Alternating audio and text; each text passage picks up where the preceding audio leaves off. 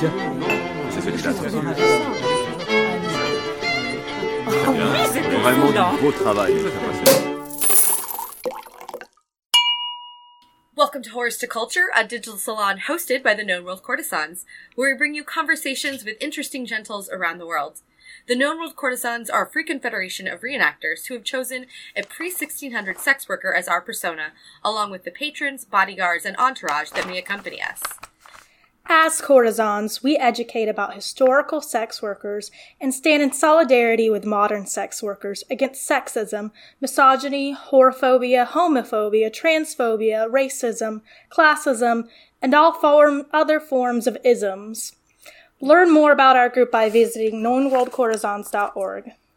Today we have the enchanting Min Soo-yeon Nim Yes. of the Baronry of Gladenfeld Meridies. Yes.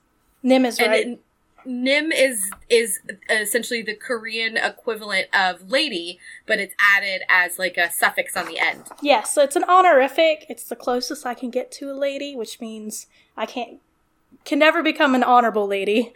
That's for sure. I think there are a lot of the courtesans who feel that way. Well, We're enjoying the evening in my lovely peristilium. My name is Lucrezia Lepida, but all of my friends call me Lepida. And how are you this evening, my friend? I'm pretty good. Work was long, but that's always how it is. And now you get to be done. That's Yes. the best part of a Yes. long day of work is when it ends. Yep. So what are some of your current projects that you're working on? My biggest thing right now is I'm actually working on hand sewing a Shirabiyoshi dancing girl outfit. So I'm doing it all by hand. I'm dyeing it myself. Oh, wow. I'm block stamping parts of it. I'm pretty sure I come home and I like open my mouth and my significant others just look at me like, please don't say anything. Please don't add another part of this project because it's ridiculous. I even had this crazy, someone else had this crazy idea of using red thread with a white silk because that's like a common folklore thing. Yeah. To be able to sew so well that you can get away with it basically. And it is, taking a lot of time. To make it all look very perfect? Yes. I'm almost scared that I'll get done and I'll be like, well, I can see all that red everywhere, but... Well, hopefully it'll be, when you take it in all together, it'll look lovely. I think that's kind of an effect that you don't get until you're really done with it. Yeah. But I'm also working on my Eastern Salon planning. Everything is starting on that for the year. And a lot of small things. I'm doing a lot of incense lately. Some Italian hem stitching. I'm basically doing all the things, is what I'm saying. Yeah. Like most art sci people are. They do a little bit of everything all the time. Well, I'm not even supposed to be an art sci person, so... Yeah. Wait. Why not? I'm just a protege. I'm not an apprentice. Well, but you can still like art sci. Yeah, that's fair. It's not what I signed up for, though. Fair. So, aren't you also working on an illumination project? It's very on a planning phase right now, but I'm trying to start this project, and I'm probably going to invite other people to do it as well, where probably every 2 weeks or so, we choose a different area of the world to represent in the scroll work we do. And I'm hoping to contribute to my kingdom's backlog, so there's more, Ottoman, more Persian. Someone mentioned that there wasn't enough Byzantine. So just trying to get away from having, the only scrolls that are non-European are literally called non-European in my kingdom. So that tells you how much they get of that. Yeah. Yeah.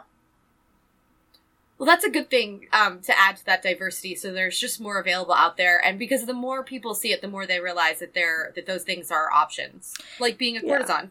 Yeah, and there's also not a lot of use of period sources for some of the illumination that's non-European. Yeah. Especially people who are starting out, and they're like, oh, throw a lotus in here and it's Asian. But there's a lot of period work that's very, very gorgeous that, would definitely look good on a scroll. Yeah, well, and if there's not enough, like, actually on paper already, which I can't imagine, the Persian at least has a huge embroidery tradition. You could easily adapt embroidery motifs for scrolls. Yeah, I'm actually looking at a lot of some of the Korean stuff. Mm-hmm. I'm basing a lot of it on their Celadon inlay work. Ooh, okay. Because, it's pretty. Yeah. Yeah, that's about it. It's pretty and... That's good enough. Yeah, it's good enough for me. I think that's good enough for everybody. Yeah. Like, it's pretty, totally counts. It's a fully legitimate explanation in and of itself. Yeah, someone looked at Celadon in period and said, I'm going to copy that and draw it. Like, I'm not the first person who came up with that idea. No. Well, I think that's the thing, all art forms influence all other art forms within a time period, and they're all influenced by the culture. So that's something that, is definitely, like, ripe for digging into for our modern recreators.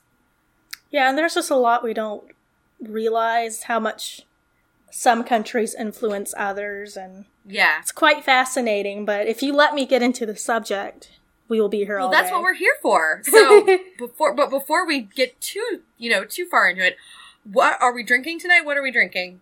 I am drinking the blood of a monster. I don't know what you're drinking, but it can't beat what I'm drinking. So. It does not. I'm drinking a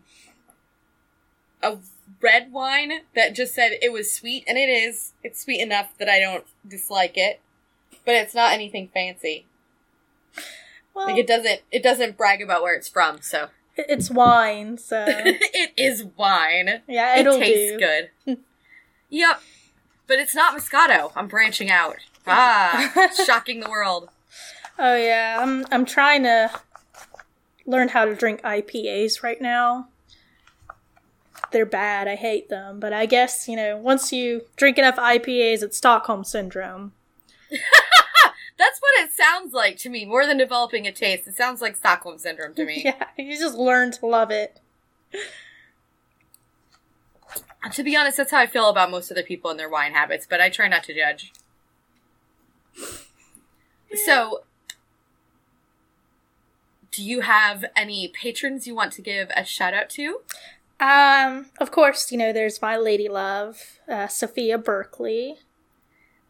We actually just got done shopping at Fine Fabrics in Atlanta. Mm-hmm. And if you've never been there, oh my god, it's amazing. Plan to be there for like several hours though, because heard. You will be there for a while. But we found this beautiful Turkish fabric, and she does the European stuff. I don't. So there's very few things that we can do together. But the Venetians had a coat that they would wear that was very obviously influenced by the Turkish. Uh-huh. So she's going to make her half of the fabric into that, and I'm going to make mine into an actual caftan. Oh, cool. So we can match, but not be so matchy that... Yeah. Yeah. I think that's lovely. Yeah. If we ever become Baroness and Baroness...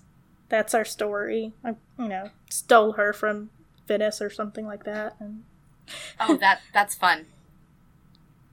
I can't say their names because I didn't ask them because it's been a while since I've seen them.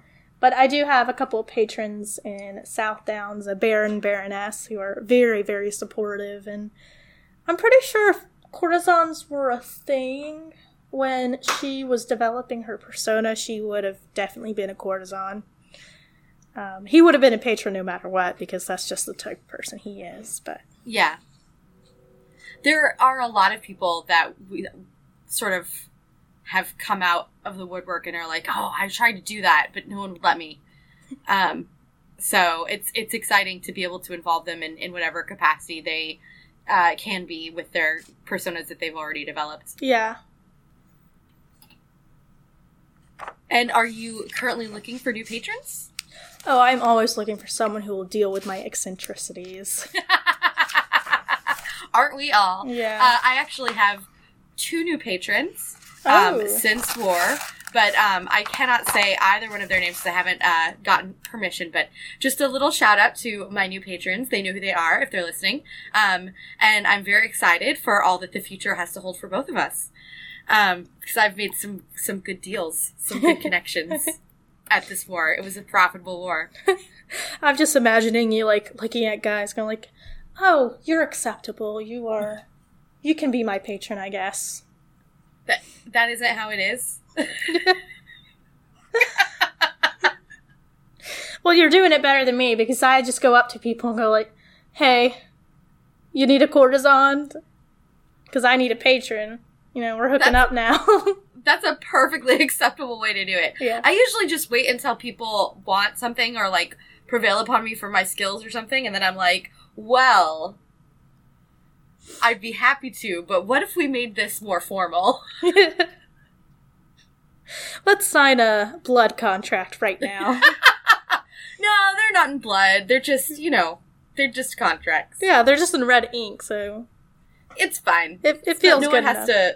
Let's not ask any question. Let's just sign it and move on. So, how did you get started in the SCA? So I got started during college.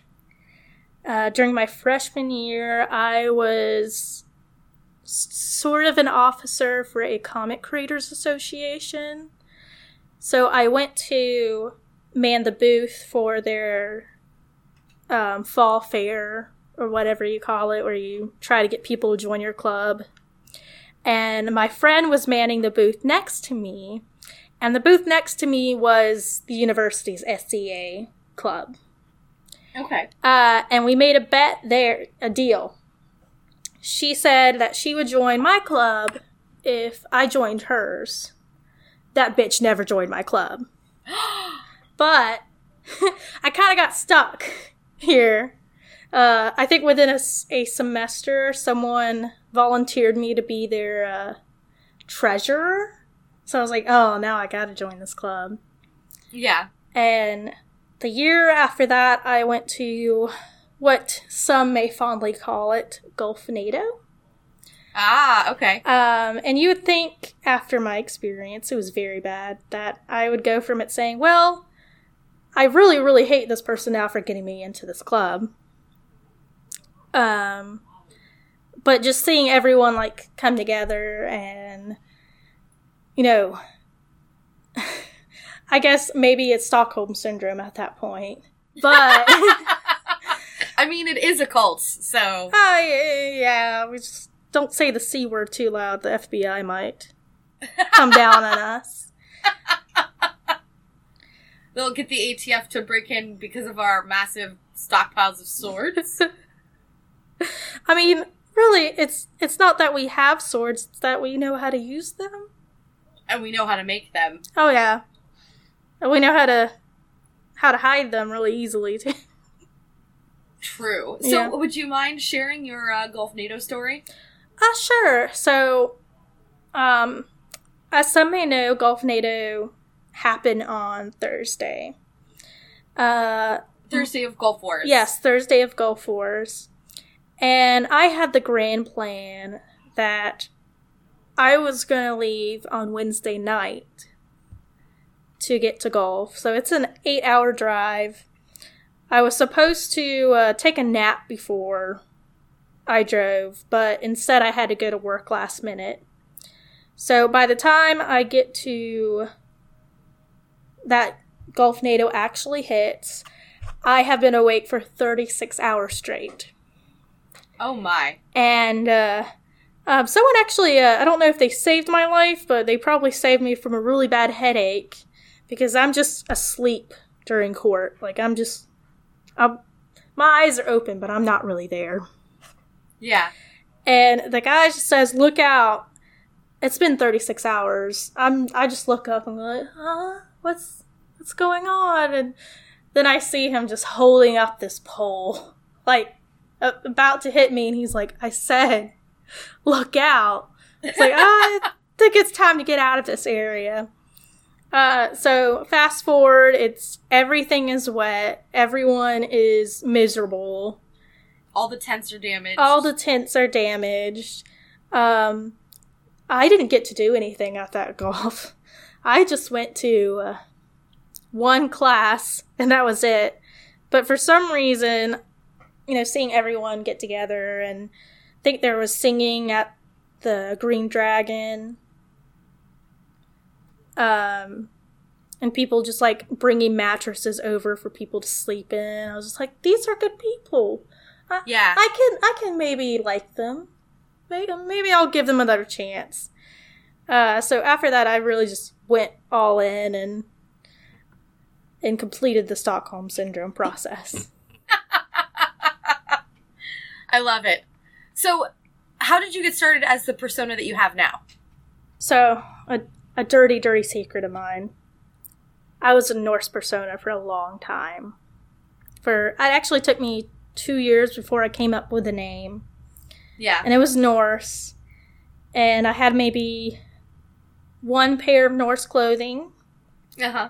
And then someone, you might know her. Her name is Stella Silvestri from South Downs.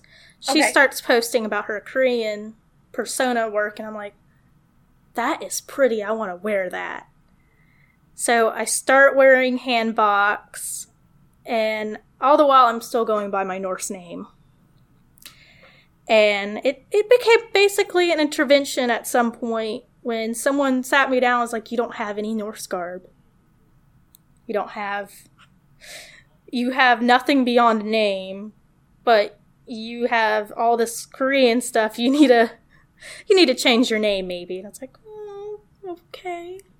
And then I started getting into courtesan stuff, and that's when I really fell in love with the Korean courtesan. Yeah. And so from there, I was kind of hooked into basically the Asian stuff. There's a lot of it, isn't there? Oh, yeah. Well, all of the cultures of the world have a lot to offer, so choosing to go down any of those rabbit holes is something you can spend a lifetime doing. Oh, yeah. So what inspired you to choose a sex worker persona? So I actually learned about the courtesans from Sophia and Hierophant. Mm-hmm. And I was like, what are y'all doing? This is quite weird. I was like, I'm going to support y'all. I'm going to join your little Facebook group and see what it's all about, but it's probably not for me. And I think somewhere along the line, I volunteered to teach a class on Eastern courtesans. Mm-hmm. And I was like, oh, wow, these women had some power. They really did. Like, some of these women normally couldn't even go outside. And these courtesans are just going along the streets dressed as men, some of them. I was like, that's some real power there. Yeah. And I like power. So I'm going to be a courtesan. I like your honesty about it, but yeah, absolutely. That's a very fun part of being a courtesan. And I like the duality of it. There's a lot of these Eastern cultures, these women are either a slave status or like a very low tier or somehow outside of the caste system that they're in, but they're still like acting from a point of power. Like, they are the most knowledgeable women. They know how to do things. Men listen to them. Yeah. They get, kind of like with the Venetian courtesans, yes. Men fall in love with these women. They don't get married to these women, but they fall in love. And that's actually a sort of a unique set of cultural circumstances that sort of often give rise to what we call the rock star courtesan archetype. Yeah. Which is what you're talking about with that power and that just entrancing the masses, making people fall in love with you, being incredibly intelligent. being able to move about freely and have autonomy that other women didn't have. And the specific cultural context that usually leads to that is one where women are a normal, quote-unquote, respectable woman is completely controlled and completely hidden away. So you have that in Venice, but you also have that in, like, Greek city-states. You also have that in Persia throughout a big chunk of our time period, which I think you might be talking about a little bit later. Yeah. And you also have that in certain situations, like it sounds like in Korea. But if those circumstances exist, then it's almost inevitable that there's going to have to be a sort of stopgap class of women who perform women's roles, because those societies are always really highly gender role oriented. They still need women to perform women's roles when they meet with other men, but those women can't be wives. So they have to create a separate class of people. Yeah. And that's sort of where the rock star courtesan comes in. Yeah, and I actually just finished reading this paper. It was all these people who were studying courtesans for their research. Mm-hmm. And they all basically agreed that the courtesan that they were talking about, most of them had this strict gender separation in between their normal women and men. Yeah. And I found that quite fascinating, that these cultures that, vary in time period and where they location or just end up doing the same thing. Yeah. Well, and there are certain elements in our society today that would like to see our gender roles become stronger again. And, that's a really good... I mean, we like to portray these because of the romantic side of the courtesan, but we do our research. We know that the truth is not all good. And those highly stratified gender roles pushing people into anything they don't want to do is never good for people. So, history shows us that while you may get an excellent courtesan culture, it's not necessarily something that's good for culture or humans. I mean, I'm not giving up pants, okay? I'm always going to be wearing pants.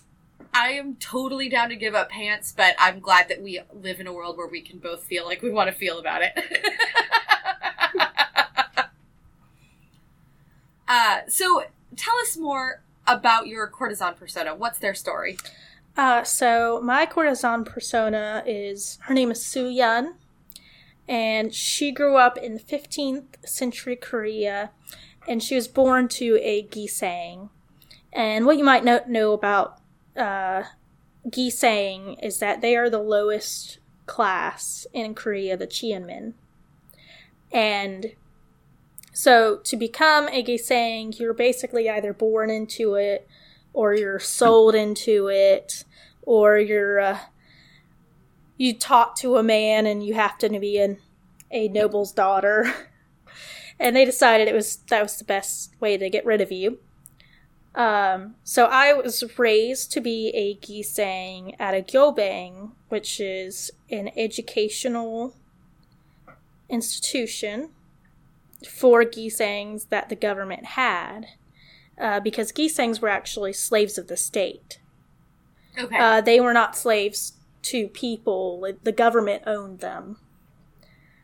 But they definitely had this perceived status, like they were slaves, but they were often the head of the slave household and told them, what to do. Okay. They were trained. There's parts of history where the emperor would demand that they know something. For example, there's one point where the emperor demands that they know how to do their makeup correctly. To please him, basically. Mm-hmm.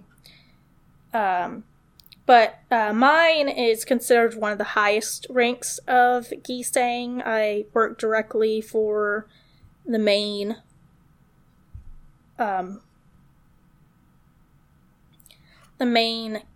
emperor. Okay.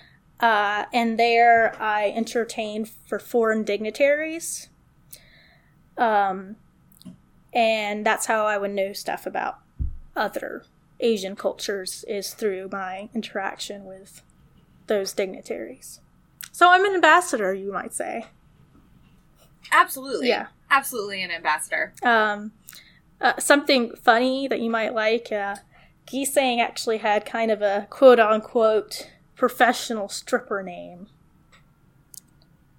Because they weren't given a family name, they were given a given name. Mm-hmm. And then they would have a professional Gisang name that they would use with their patrons. Do you have a Gisang name for yourself? It's just Suyun. I decided, okay. I'm already asking people to know 2 different names. I'm not going to give them a third one. But you're very kind. I have like 8 names, and half of them are Welsh. Well, wait, maybe I'll come up with another name in the next year or so. You're totally allowed to have as many as you want. No, that's not true. You can only register, I think, 5 or 10 or something, but... Oh, how dare they? I wanted to do like 20. I know, right? Yeah. I just want one for every country. I gotta catch them all.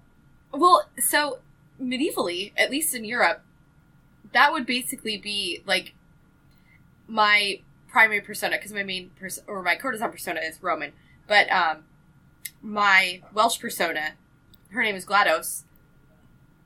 If I went to if I went to Italy in the 12th century, even though they're not speaking, well, they're speaking Italian, but they're also speaking a lot of Latin, they would call me GLaDUSA, and they wouldn't give a crap that I would be like, no, my name's GLaDOS. They'd be like, no, GLaDUSA. That would be what they would call me, because they would sort of, like, Latinize my name. And if I went to the Middle East, they would have a version of my name that was their version of my name. So, having a different name for every country seems pretty period accurate to me. And not unreasonable. Not unreasonable even a little. So, what is your dream? Why do you play? So, part of the reason I stay in SCA is the community and the safe space it gives me.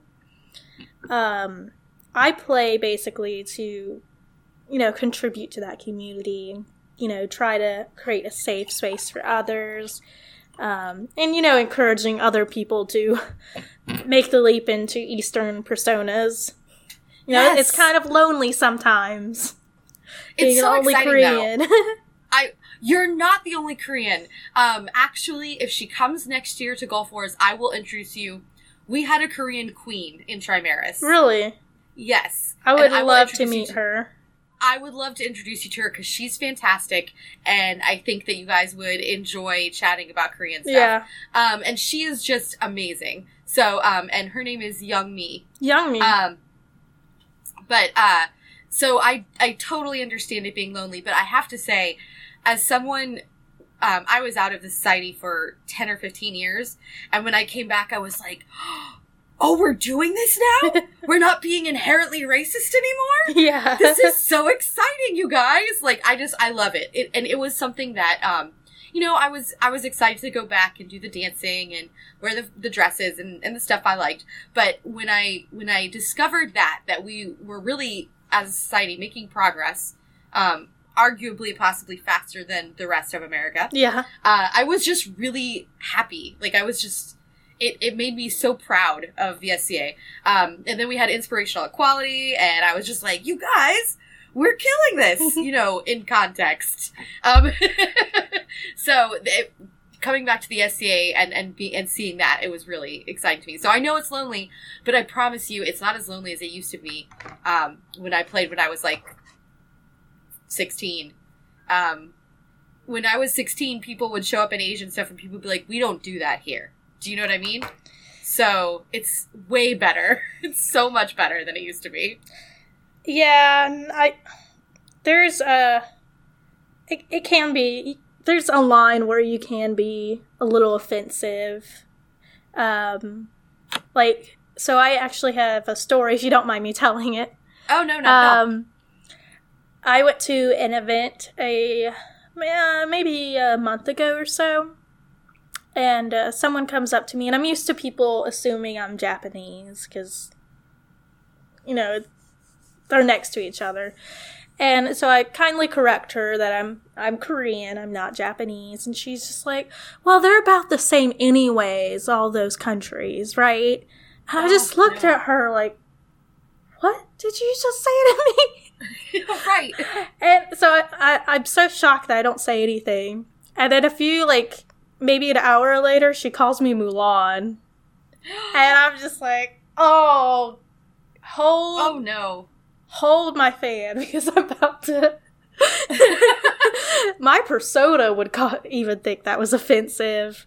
Yes. So, there are situations where it's still not completely accepted. But, that's part of my dream, is to correct people and say, you wouldn't call them all the same, just like you wouldn't call England and France the same. And, I'm pretty sure an English person would kill you if you suggested they were French.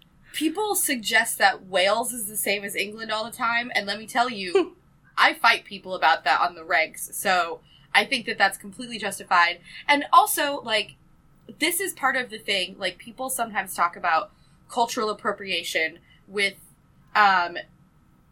white people playing non-white personas.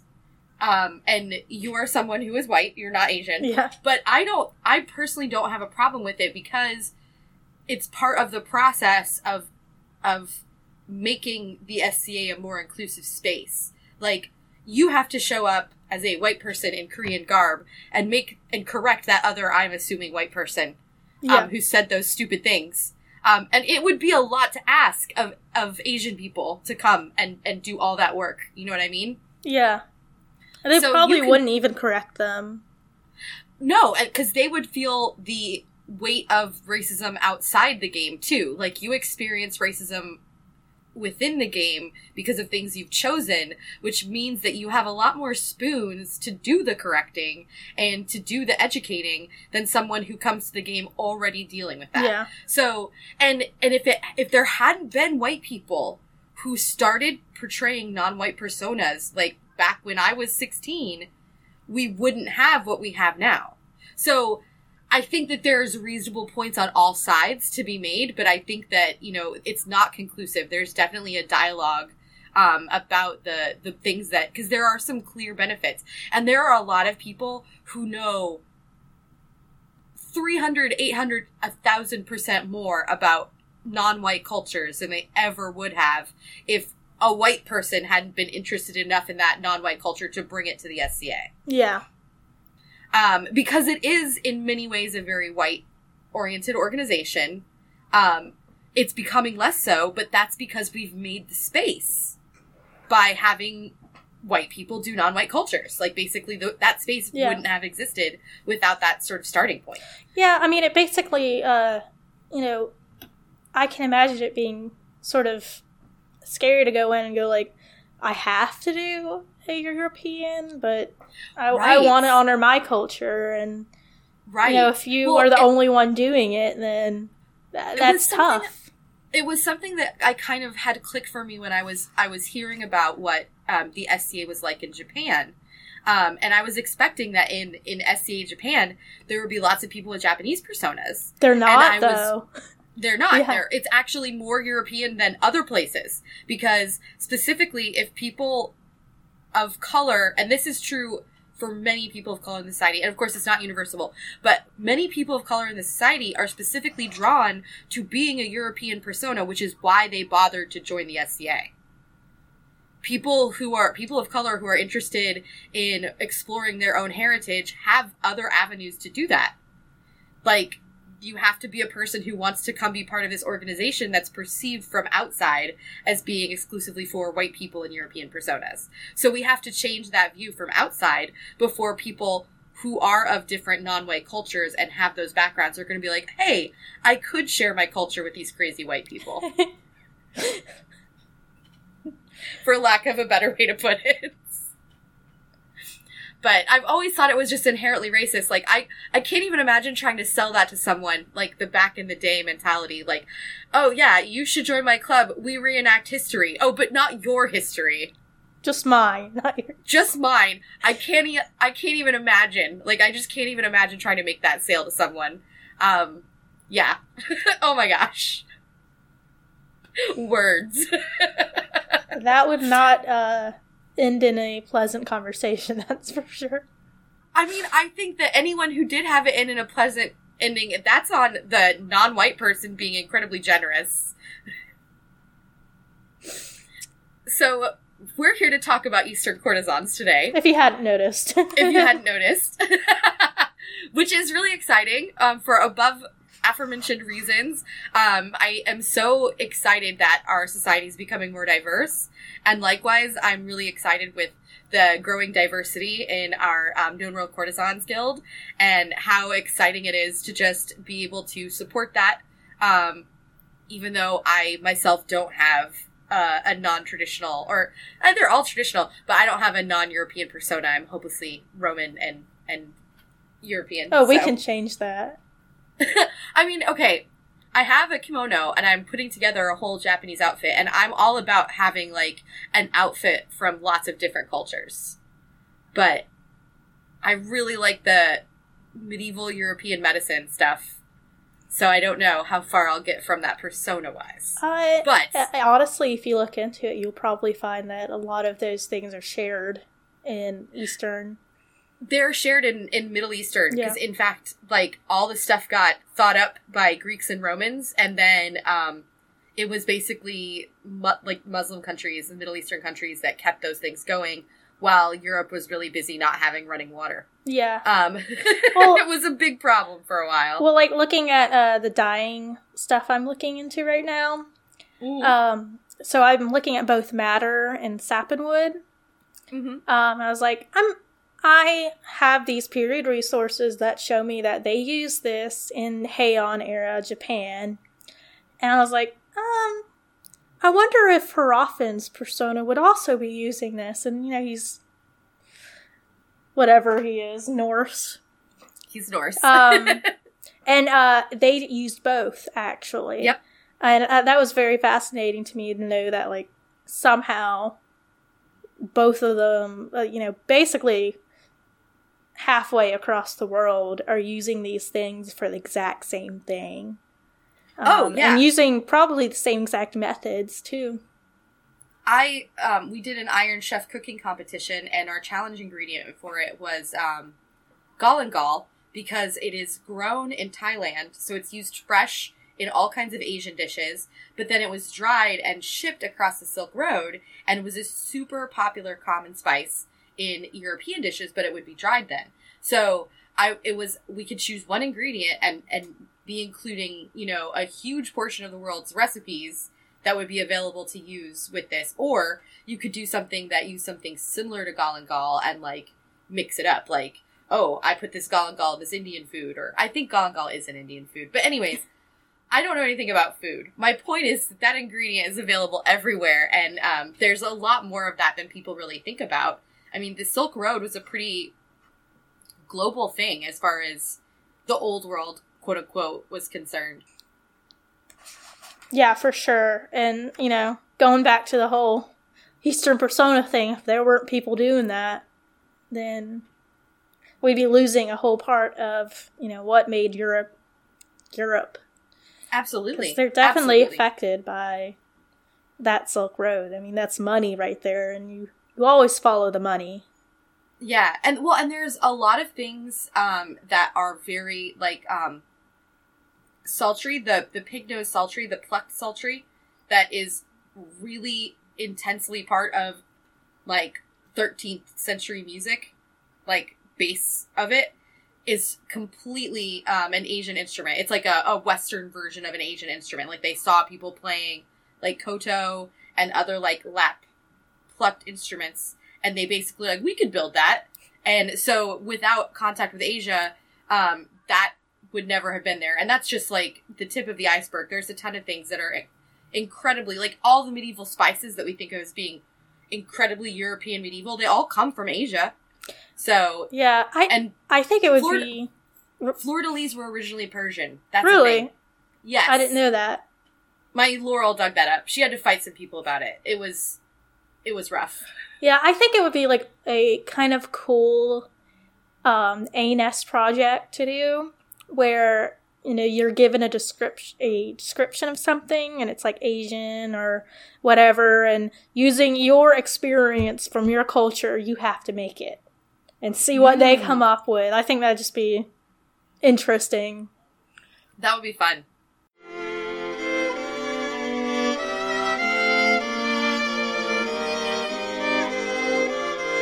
Welcome to Horrors of History with Mistress Magdalena La Sanguini.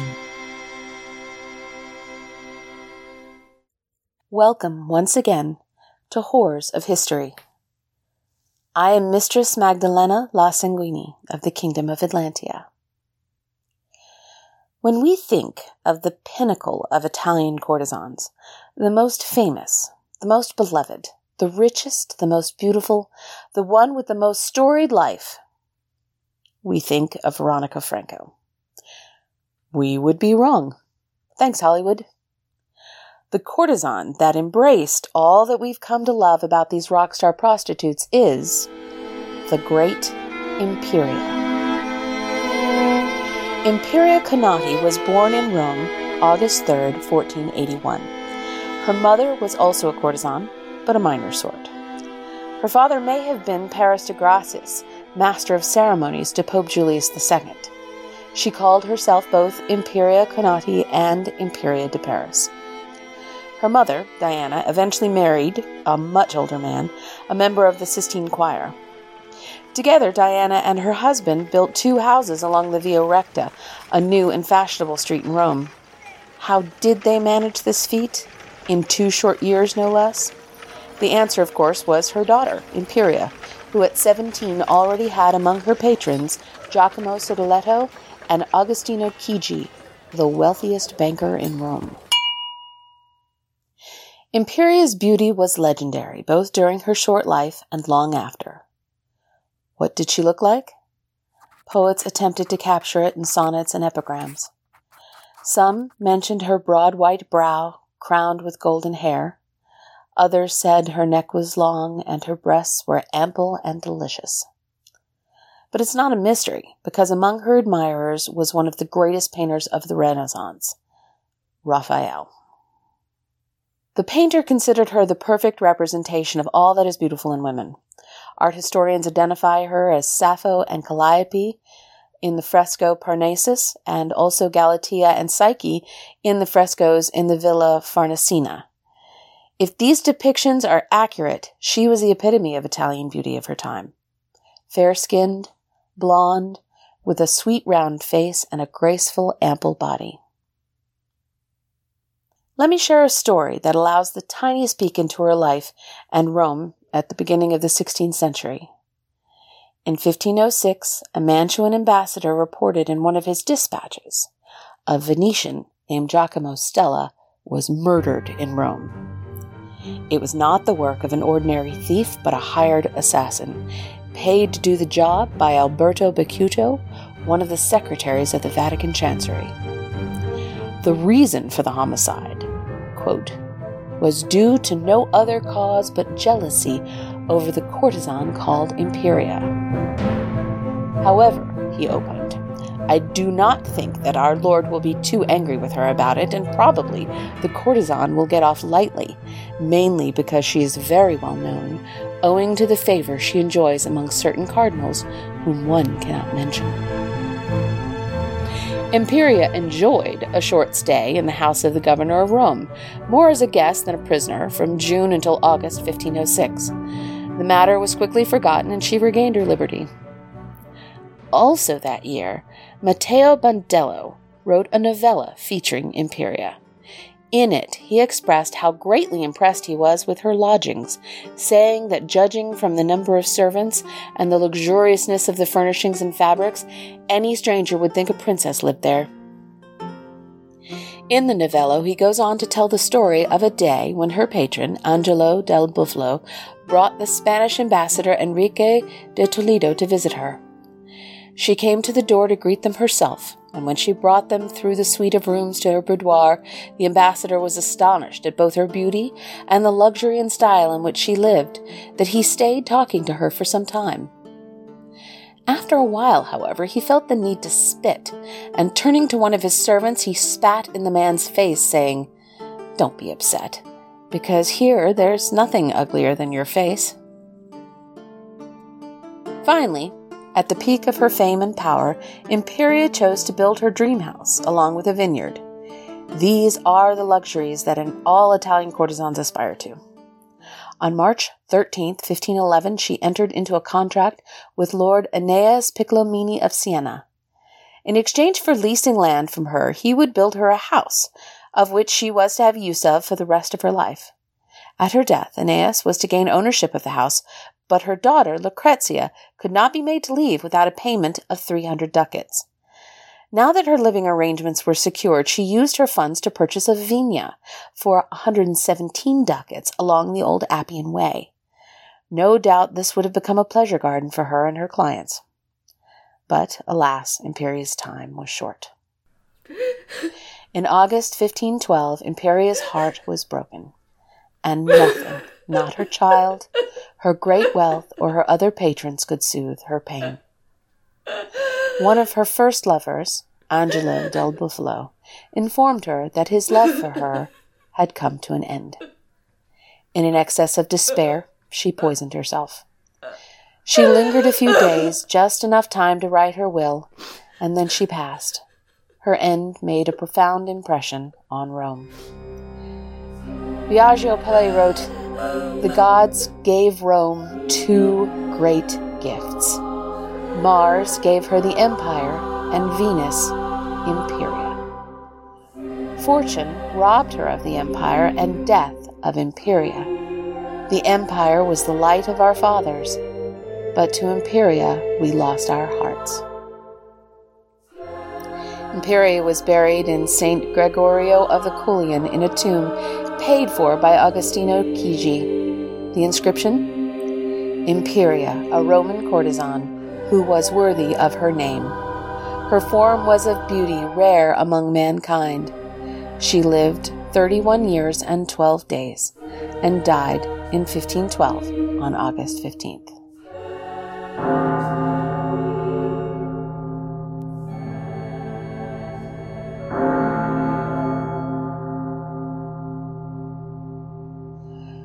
So this year, at Pensick, on August 3rd, it will be the 538th anniversary of her birth. Let us remember the great Imperia and pour a blessing in her honor. Her power and fame should be undiminished by time. She bloomed in the cracks of society, a rare flower so extraordinary that the known world courtesan should carry her name into the future.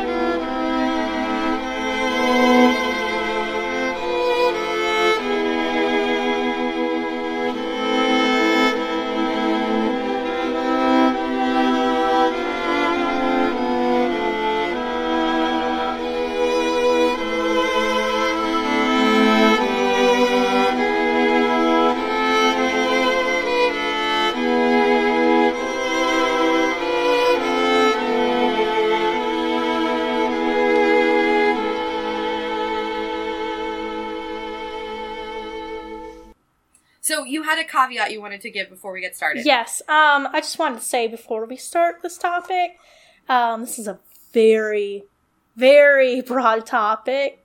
I'm going to forget something. It's going to happen. It's not that I don't love you.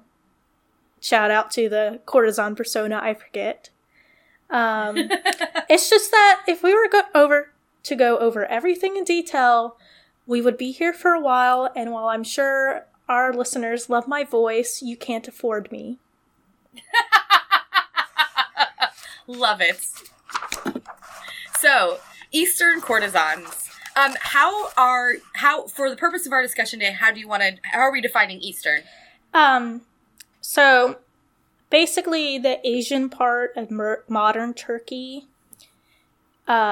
East. So this would include the Middle East, modern day Russia, etc., etc. I will be including in our notes a map of the regions of the East. Okay. Even within the SCA, some people include Egypt and North Africa into this. Okay.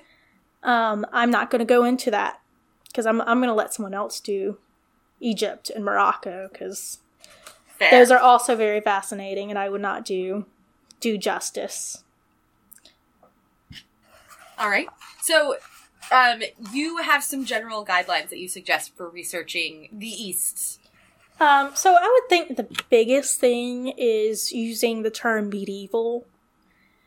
It just doesn't work out like you think it's going to work out. If you look up medieval Japan, you might get something that's period, or you might get something that's completely not period. If you're lucky, it'll tell you the year. But a lot of websites won't even do that. They'll just say medieval Japan. So you're losing a lot of this information in this. Better terms might be feudal, or just using the era that you're specifically interested in. When I'm beginning a project into a specific culture, I'll actually look into the eras and dynasties first. Choose which ones I think I might be interested in based on the time period, and then go from there. And that'll just come up with a lot better searches for you than if you were to use the term medieval. It's just and people on the internet don't know what medieval, ancient, classic, or vintage, what any of those terms really mean. Yeah. And it's sort of a pet peeve of mine. So that's very good advice. Yeah. And it's just probably a vestige of using European terms doesn't quite fit into the Eastern research. Well, those terms are inherently defined by the idea that history only includes the Western world. So, of course, they're not going to apply to anyone else. They were never meant to. And at this point, we're just sort of trying to jam other things in there for terms that were never meant to apply to anything else. Yeah. Even while we move beyond that narrow definition. So I would just really stress to not use the term medieval. There's also, what you could do is, there are countries, Japan isn't Japan in Japan, it's Nippon. Okay. So sometimes using their word for their country will bring up different results. So if you're looking up Japanese kimono, you could put Nippon kimono. And it might not give you better results, but it'll give you different results. Okay. And it might not give you results in English, but that's the risk you take. Google Translate is amazing. It is an amazing thing. Another really, really big thing is it's very, very important to check twice. A lot of things that we just take for granted as being period is not really period at all. The big thing would be the Middle Eastern tribal style, which didn't even come up until the 20th century. Yep. So just everything that you think of that you're like, oh, they totally... I watched this docudrama and they had this. Right. Or this is what I think of when I think feudal Japan, they have this. You should check before you make a kimono and suddenly realize that it's totally wrong. That's something that used to be something that we would have to really push on with European stuff as well. So I feel like, it's just part of the process of slowly, catching up the academic work with the fun side of it. But people used to rely a lot on sort of 19th century folk costumes as references for actual historical clothing. And they're just not. And they're not any more accurate in other parts of the world than they are in Europe. Yeah. So. There is also So using a period source that is not from that culture can give you some insight in how a culture views another culture, and how, let's say if you want to look at how Italy thought of the Turkish, you might want to use that. But they're not going to understand things the way that someone from that culture would. They may have a strange interpretation, or they may have a different understanding of why they're doing things. It's like, if we take, for example, a lot of courtesan stuff was outright banned in a lot of Eastern countries when colonialism happened. This is out of period, obviously.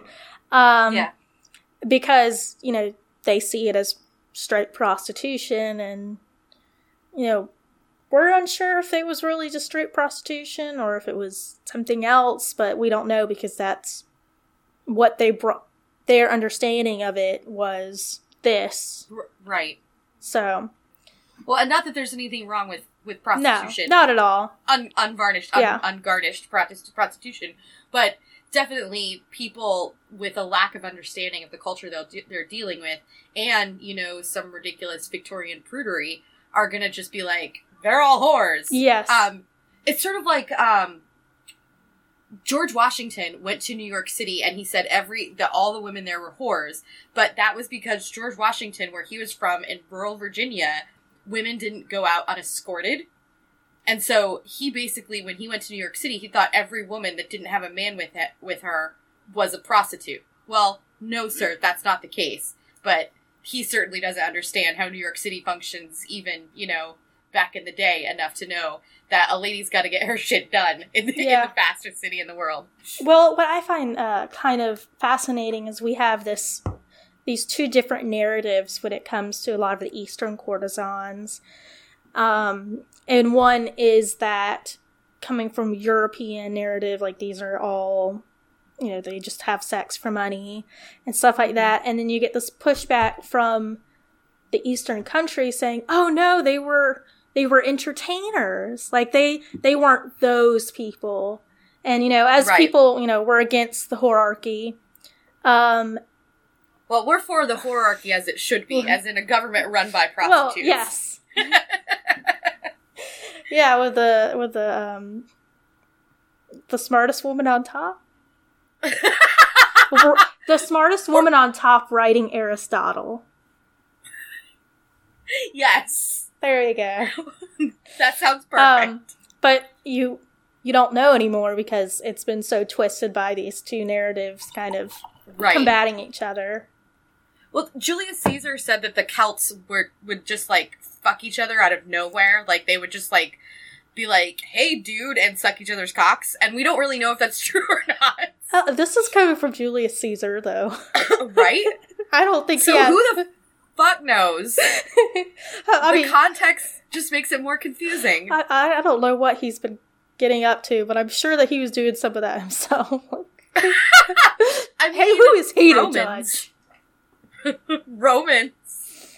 And then I think the last general guideline is assuming a culture has not changed in a long time, that they're slow to change. It is true that a lot of these Eastern countries have a bigger oral tradition than some of the European countries, but that doesn't mean they didn't change. What you would buy from India today for an outfit is probably not going to be period, just like if you were to buy Lederhosen from Germany, it's not period. Right. And assuming that it is. Just like if you go to a Ren Fair and you buy the standard Ren Fair outfit, that is also not period. Are you telling me that little dragons that ride your shoulders are not period? Oh no, the little dragons are fine. I was talking about the corsets.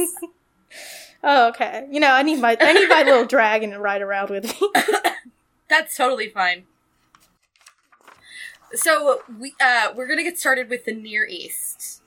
And I love that you are going to go through this and actually use some of the different historical words for these places, because that's something that it can be a little confusing when you're first getting started with historical research for an area outside of what our Western-oriented education has prepared us for. So the Near East is basically composed of the Levant, which is modern-day Syria, Jordan, Lebanon, and Israel-Palestine. Okay. Anatolia, which is Asian Turkey, Iraq, and Iran. As I said earlier, some people put North Africa, such as Morocco, in there. That changes even within the SCA. Like, I've seen some SCA blogs go, oh, North Africa is not part of the Near East, and then I've seen some say, it totally is, look at these cultures, they're so alike. And it's kind of the same vein, they'll actually, some of them will put European parts of the Ottoman Empire into the Near East, like the Balkans and Istanbul. Which is Constantinople. Yeah, well, no. It's Istanbul. It's Constantinople. No. I don't believe you.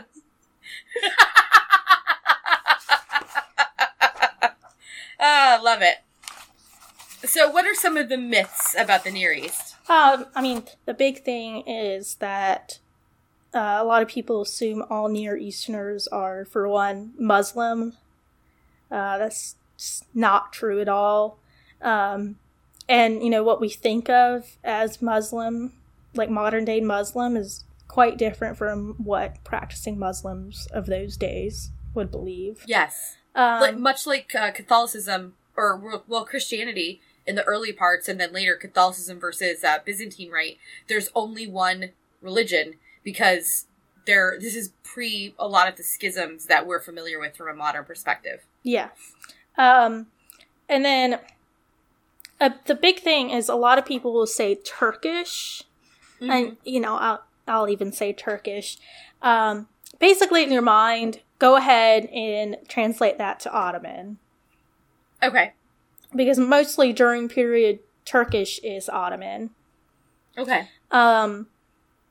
However, the Ottoman Empire, a lot of people will say that, you know, they're everywhere, and, you know, just because the Ottoman took over a country didn't mean that country actually, you know, accepted Ottoman culture.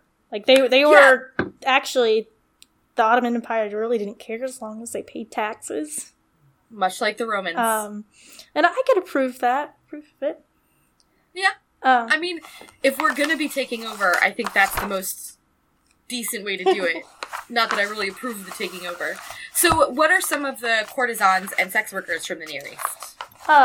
So we have talked a lot about courtesans from this area in other podcast episodes, so I'm going to be very brief about this one. Okay. Of course, courtesans may be part of a harem, but you also have these Abbasid slave singers, and this is more pre-Islamic Arabia. Mm-hmm. And these women, people would go out of their way to buy pretty women or girls and teach them to be slave singers because they were just that more profitable. Yeah. Something that some people who might be interested in that area might want to look into Abbasid slave singers, because for a lot of those years, you couldn't be a slave if you were Muslim. So, and they would get people from all over the world, basically, to be their slaves. So if you wanted to be an Ethiopian persona that just happened to be captured by this country and made into a slave, you can do that. You can basically do two personas at once. That's very interesting. And it was very broad. Like, they took people from everywhere. They're kind of greedy. That, you know, a lot of the Romans were like that. That's the main other, like, large empire that I can think of that really, like, stretched over and, like, took over. But they were like, listen, if you just let us build you a forum so that you can, like, we can do our business in a forum because that's how we do it, we don't really care. Just pay your taxes and you can do anything else. And people were like, wait, you're going to build us stuff? I mean, sure, build us all the things you want to build us. But they would continue to use those things in, like, a way that was native to their culture. Like, they really didn't, they would, you know, they'd be like, oh, Latin, we'll take a language that we can use to communicate to other people for trade. And they were like, sure, we'll take your free buildings and stuff. Yeah. But they really didn't actually Romanize. Like, people talk about cultures Romanizing, like it was this big monumental force, and after it passed over an area, everyone was like, togas and tunicas. But it's not that simple. It's not that simple. And wars are cultural exchanges and all those things. So I don't know, remember where I got on that tangent, but I guess the wine is working. All right, so Southeast Asia. So this would mostly be India, Pakistan, and Thailand. Okay. Do you know any of the historical names that they use to refer to themselves, or? No is okay. So I will say one thing about India for sure is that for a long, long, long time, they were city-states upon city-states upon city-states. So a little bit more like we're used to thinking about Greece back in the Athens versus Sparta time period. There, you can get some very specific like time periods and cultures by looking up these city-states. If you want, I can link my timeline for different eras on the notes. That would be awesome. And so India went through very different names. Yeah. Let's just say that the book I read for her, it was a doozy. About that whole book was, and so in the year 1339 took over this mountain range and took over from this person, and 2 years later someone took over from that person, and right. So when I was doing my yoga project, I swear it took me a month of research just to figure out what to call, like what the yogi I was theoretically studying, the hypothetical yogi, would have called their own culture. Yeah. It was just a month of figuring that out, and it was and the word I came across, like, I was like, I've never seen it in any other context. So just to tell you all how much you don't know about the history of India, practically everything. It's a doozy. I will say that there's definitely a little bit of a history of having a South versus North India. Yes. But it wasn't the same people running it, and then sometimes there were like 3 kingdoms in the South and 5 in the North, and so. Well, and the North and South of India have very different climates and plant life and things like that. Like they're very different, sort of landscapes, and so they have different needs and different cultural things that have developed because of that. Yeah. When it comes to Pakistan and Thailand, I'm not sure. I'm going to say that they probably were the same. That region of the world just tended not to get their stuff together. Or, they're right next to China, and China has an issue with being a little too greedy. They like to take over places for some reason, and so that might be an issue. That's an issue for Vietnam, actually, is there's a lot of time periods where it's like, and this year, China took over again. Oh, and we spent the next 50 years trying to get away from them. And so Vietnam is like the Ireland of Asia? Like, they're just constantly getting invaded? Oh, yeah. They're just like, please, China, give us a break. Give us, please. 2 years of independence. Just 2. Yeah. So what are some myths about Southeast Asian personas or people? Going back to religion, the whole they're all Hindu thing. For one, Hinduism can be very, very different. You would have towns that would have a god that they worship, like a town deity that they would have. So depending on the area that they were in, could be very different from a different area, even if they were called Hindu. There's also a lot of different other religions. I rarely see anyone mention Jainism, and Jainism has been around for a long, long time. Yes. And Jainism has changed a lot, too. If I remember correctly, they actually had a point where they weren't allowed to eat insects or anything like that, and they weren't allowed to own land. Yeah. They were much more strict than they are now. Yeah. And they would, very much so. Cows weren't always considered a sacred meat. I read about this kingdom in India where the king was vegetarian, but everyone loved him because he didn't make everyone else be vegetarian. But he still had a sacred meat list. Cows weren't on that list. So that just, that's something that a lot of people associate with India, is cows being a sacred meat, but that wasn't always a thing, and depending on where you are. Yeah, there are Muslims. And there are Buddhists. There are definitely Buddhists. So you have some Confucianism, but not a lot. Okay. As you would see in China and East Asia. Yeah. There's just a lot more going on in all those cultures than we've really been taught about. Yeah. I could see why, because it is very convoluted. Right. But it's still, it makes it interesting to dig into. Yes. If that's something that is interesting to you. Yeah. So what are some of the courtesans from Southeast Asia? My favorite one is one called Nagarvadu, and this translates to Bride of the City. I always thought this one was interesting because the city would have a contest for the young unmarried women, and the best dancer would basically become an entertainer, and it was so expensive to get a night with her, to have her entertain you, that only the richest people could get her for the night. Oh, that sounds fun. And what I find interesting about that is a lot of people and researchers will say that Bollywood, their form of dancing, is probably directly came from the Nagarvadu's style of dancing. So if you really like Bollywood, maybe you should check out the Nagarvadu. I really like Bollywood. Who doesn't like Bollywood? I mean, people that haven't seen it yet, maybe?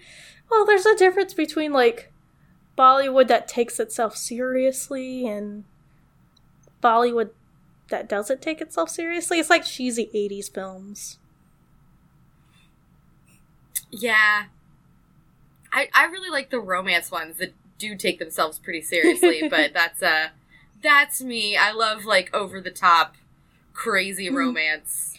Another one that I like a lot is Devadasi.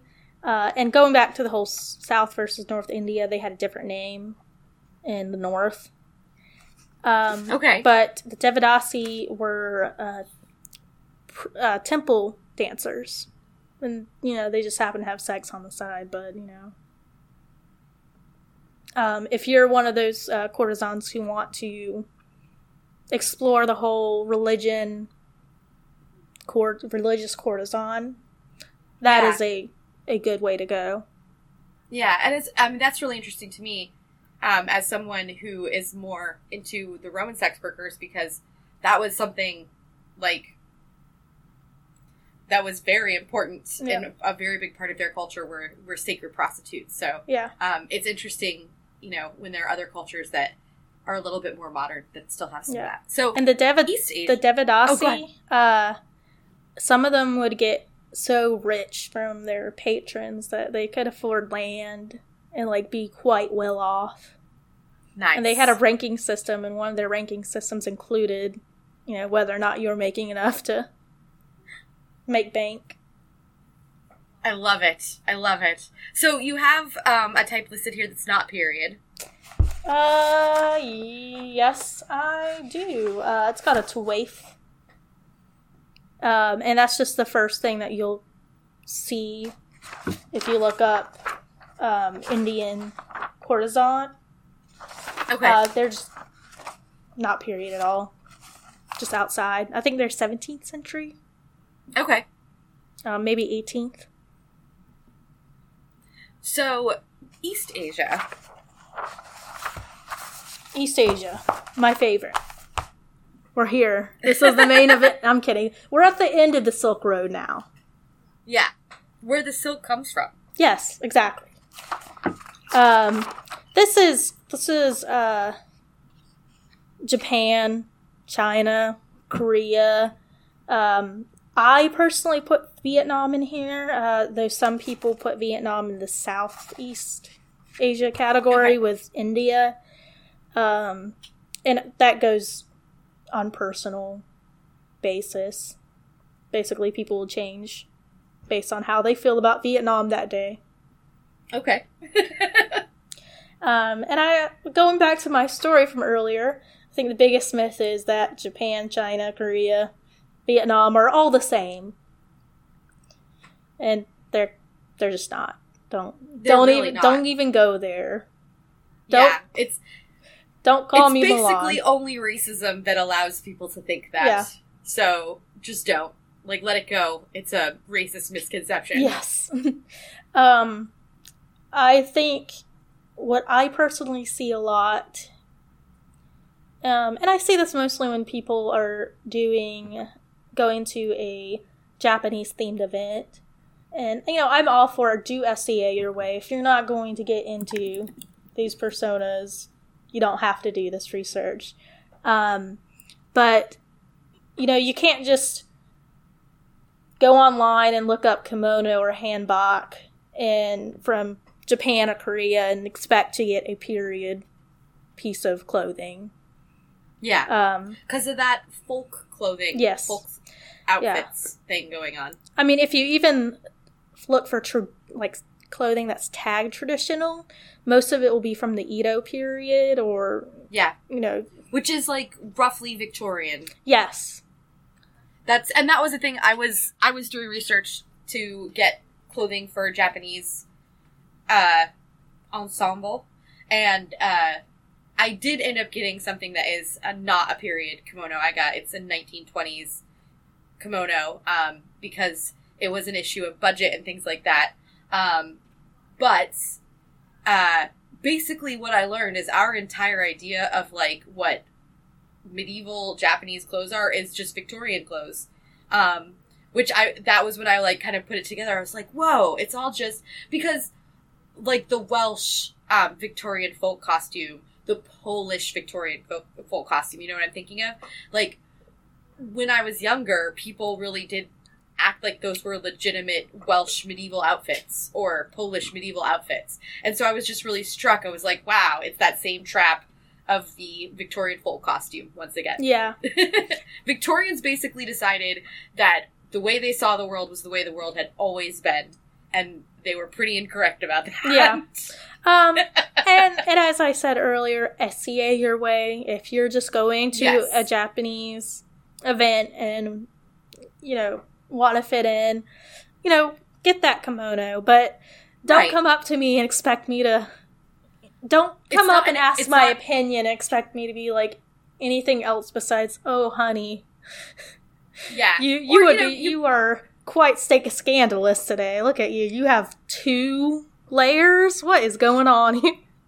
Yeah, you need at least 5. What is this? What is this pillow thing on your back? Why is your obi so thick? That's just... Yes. And that's I ultimately decided to go post period because my accumulating, an outfit for each culture is about having something really pretty to wear to accompany a patron at a variously cultured event. So I went for style over substance. I won't lie.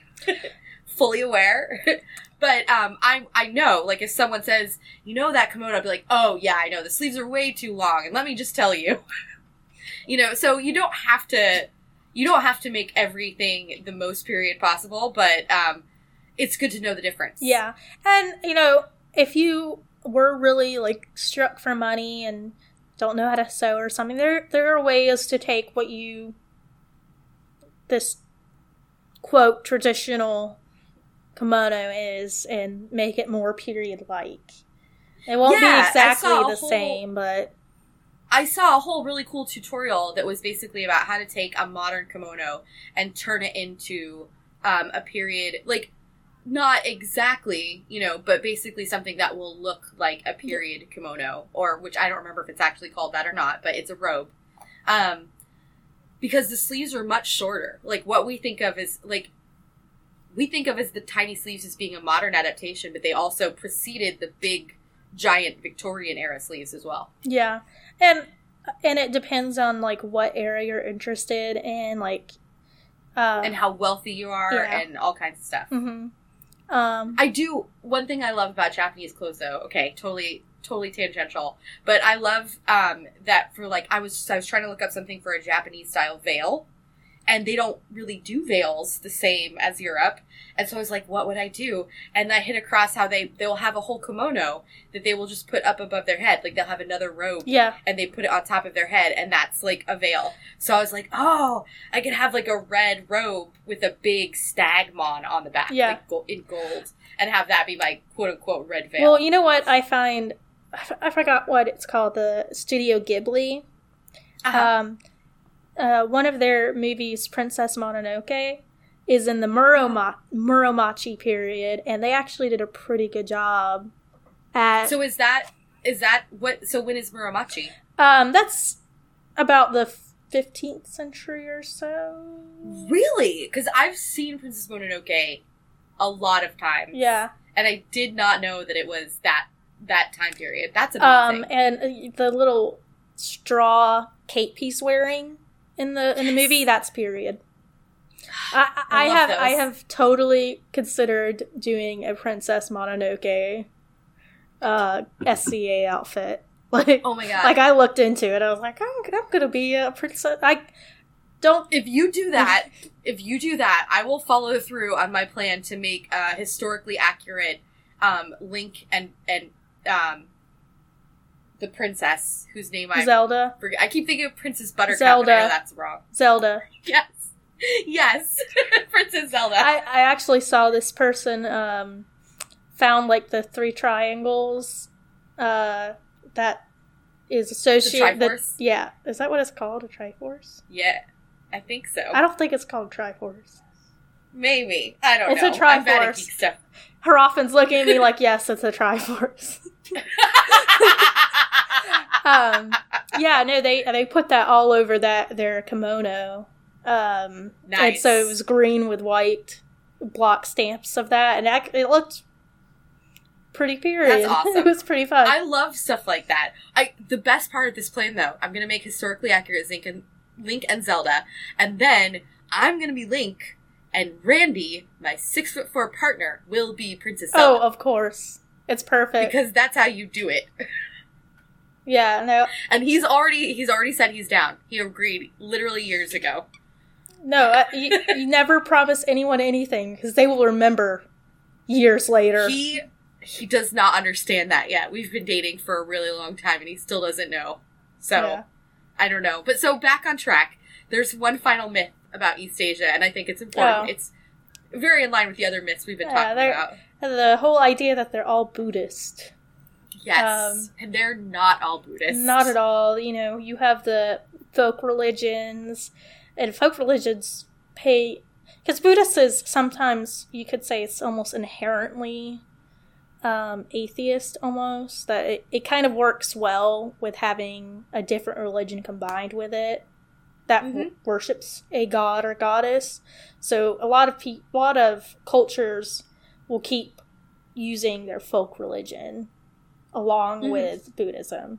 So that means that even between towns, it's very different. Like in Japan, you have towns that worship a smallpox god, or, you know, the local waterfall has a giant rock phallus. Yes. And then you have Confucianism, and both Confucianism and Buddhism changes a lot over years. So you have Neo-Confucianism, which basically came in and ruined a lot of things for courtesans. But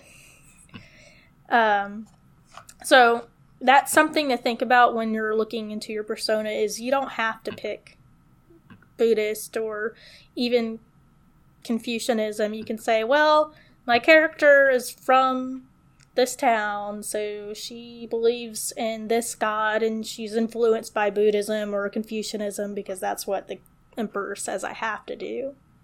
Yeah. And, you know, emperors would come in and go like, I don't like this. We're doing this now. Quite often. Yeah, absolutely.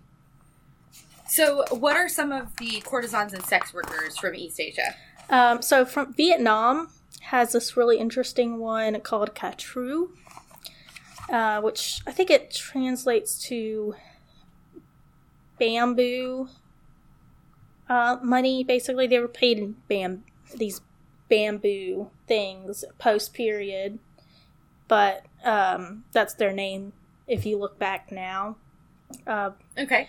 But what's really interesting about them is that they have a very unique way of singing. And they're considered the 20th most unique vocal singing, up there with, like, Mongolian. Oh, okay.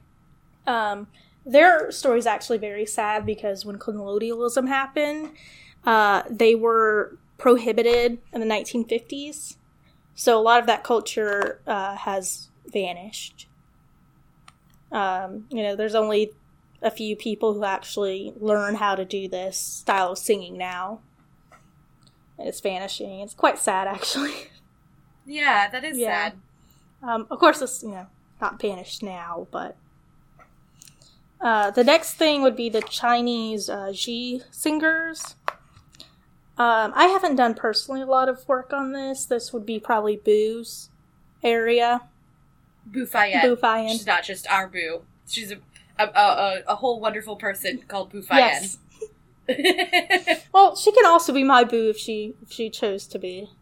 That's true. It would be up to her. It would be up to her. And whoever she wanted to be Boos with. I did find out from that actually it was considered quite disgraceful for them to accept straight up money.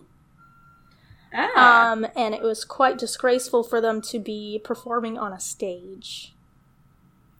They would sing in like a little group to people and like one-on-one to someone, but they didn't want to be considered actors or stage performers. Okay. And I'm assuming stage performers were really, really, really low class. They were just, yeah. Because that's usually how it is. They were very low class.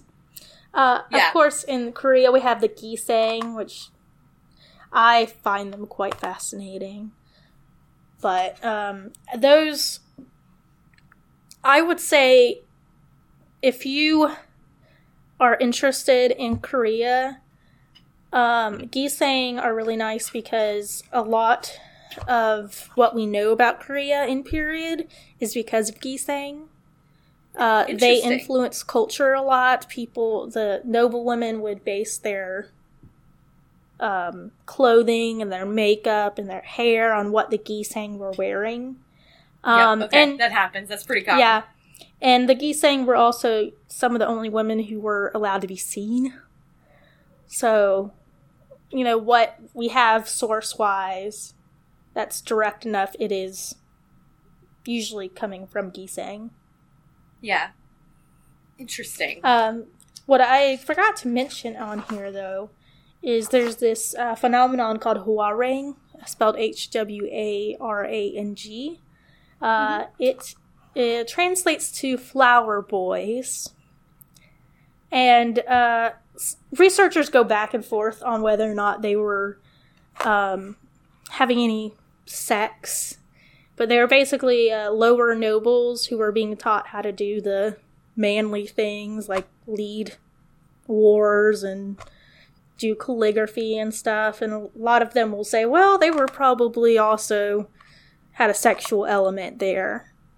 Yeah. So if you're interested in being a male courtesan, maybe you should look into that. Because there's not enough males out there. No, we need more. We need more males. We need more boys for boys and boys for girls and boys for non-gender binary yes, folks. I will take I will take all those things. And then in Japan, we have the Shirabiyoshi dancing girls. Okay. I am, I'm doing my project on that right now. There's not a lot of information. It's very hard for me.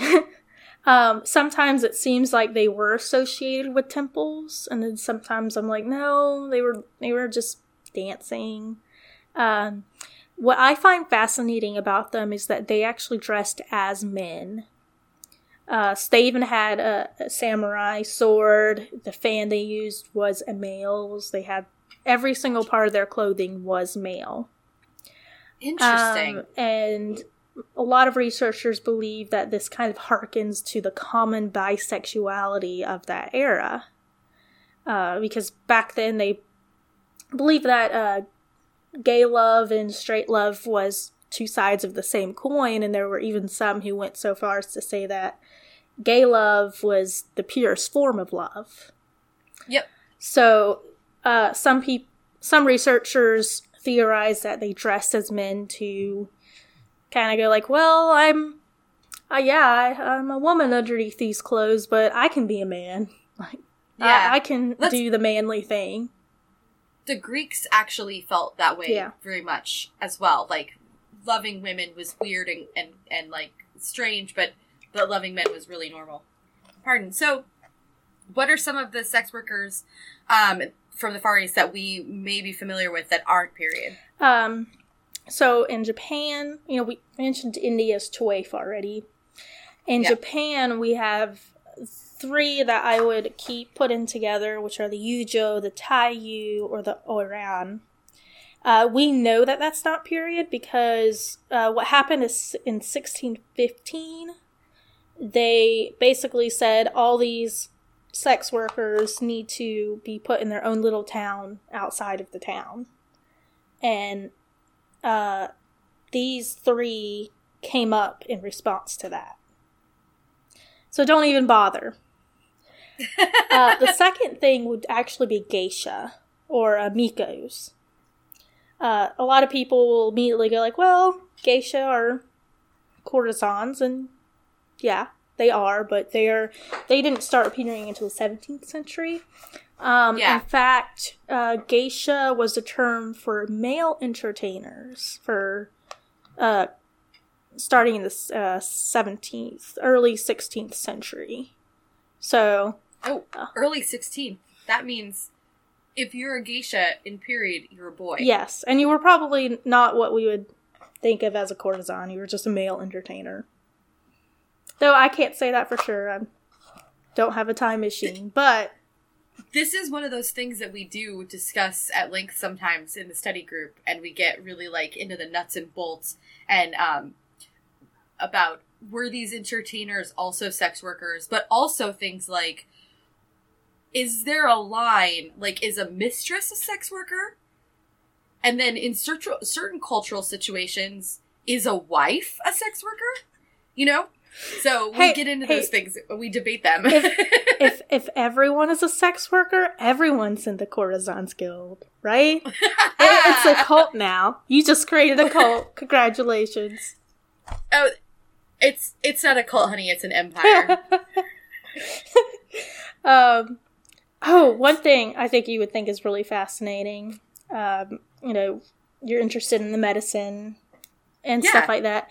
The Gisang, actually, so because during their time period, even if you were a doctor or a tailor and you happened to be male, you couldn't actually go in to see your female ill, basically. So they got in the habit of teaching Gisang how to tailor and do medicine, because they could go in there and they could talk to the doctor, because they're Gisang, they can talk to him. But they could also go visit the female, and that would, preserve her, whatever she has. Preserve her honor. Preserve her whatever honor. Cultural factor it is that makes it so that she's not able to go and do it on her own. And that's an interesting thing that we don't often think about with access to medicine, is that throughout a lot of our historical time periods that we're talking about, a woman wouldn't be able to be examined by a male doctor. So if you have exclusively male doctors, then the quality of care that women are receiving is just automatically going to be less. Yeah. Like, they can't... I, as a woman, if I go to a male doctor now, he will, like, palpate my stomach, he'll feel my throat, he'll listen to me breathe, he'll test my reflexes, like, he'll do all kinds of things that involve touching my body, possibly even touching my body inside my clothing. And those are just things that are not done in a very strong gender roles culture, which is what we're dealing with through a lot of our historical time periods, you know? So, yes. Another thing to be appreciative of, but also another thing to think of, with thinking of women, who did specifically learn medicine. Caterina Sforza is a one who comes to mind in Europe, but who specifically learned medicine so that they could go out and they could take care of women, because there was not a mechanism by which women would be served in the normal process of governance. Mm-hmm. Yeah, so actually these, they're trained to do this, and then once they retire, that's what they'll become their main profession, is tailoring or being a female doctor, basically. Of course, you still have to work underneath the male doctor, but I mean, you're the one actually talking and examining the patient. Right. So in that case, then becoming a courtesan or being born or being a sex worker would sort of be part of, because, like, if I was a woman living in that time period and I wanted to be a doctor, becoming a sex worker would be a path to becoming a doctor. And that's actually... that wouldn't be available otherwise. That's one of the things I'm using as an excuse for my persona for doing the Shirabiyoshi dancing girl outfit and doing all the things for it, is saying, well, in period, this is like a test for me. This is a, showing I can tailor, and I can tailor pretty well. After I retire, you need to come to me. Don't go to anyone else for your tailoring stuff. I like that. Yeah. It actually reminds me of, there are these really beautiful folk dances that young unmarried women do in the Balkan area. Yeah. And there's specifically a part of it where you raise up your knee, really lifting your knee does not seem like a slow or seductive motion to a modern American person, let me just say. They're like, lift your knee seductively, and I'm like, what? But they're like, listen, you are wearing a beautifully embroidered skirt that you have been working on all winter, and you just need to make sure the boys see it so that you can get the best one to be your husband. And I'm like, oh, I get it now. So, you just do this little, like, beautiful little lift of your knee. And, you're in your leggings or your jeans or whatever. But if you imagine it, you can just get it in there perfectly. And it kind of reminds me of that. It's like, we gotta dance in just the right way to show off the embroidery. This has been such a wonderful conversation. Thank you so much for coming. No, thank you for having me. Thank you, lovelies, for joining us today for Horse to Culture. We hope you've enjoyed listening as much as we've enjoyed sharing our salon with you and all this fantastic information about our Eastern courtesans. Make sure you always have a seat in our salon. Subscribe to our podcast on your favorite service and give us a 5-star rating. It only takes a moment and it helps other people to find us. So if you can, get those algorithms working in our direction. We would be ever so grateful.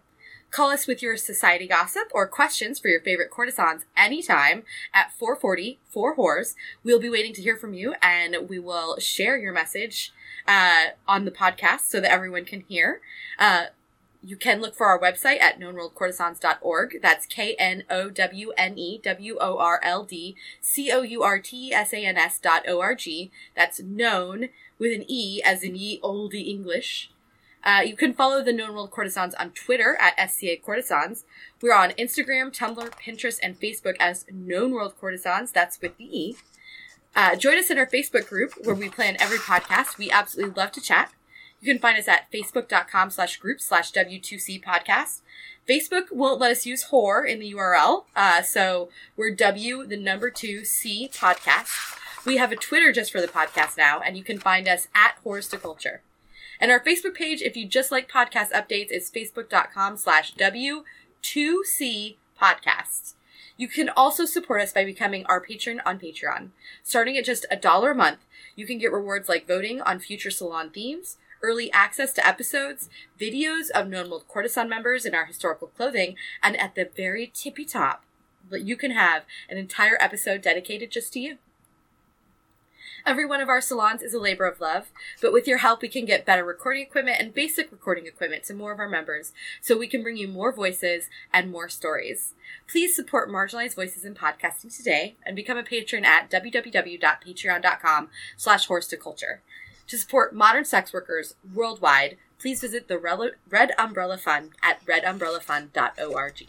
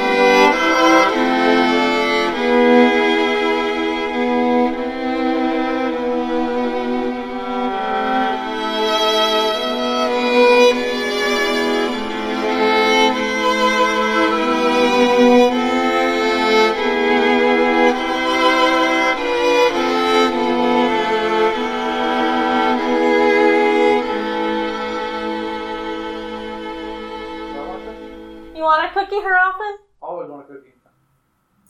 You have to say meow. Meow. There you go.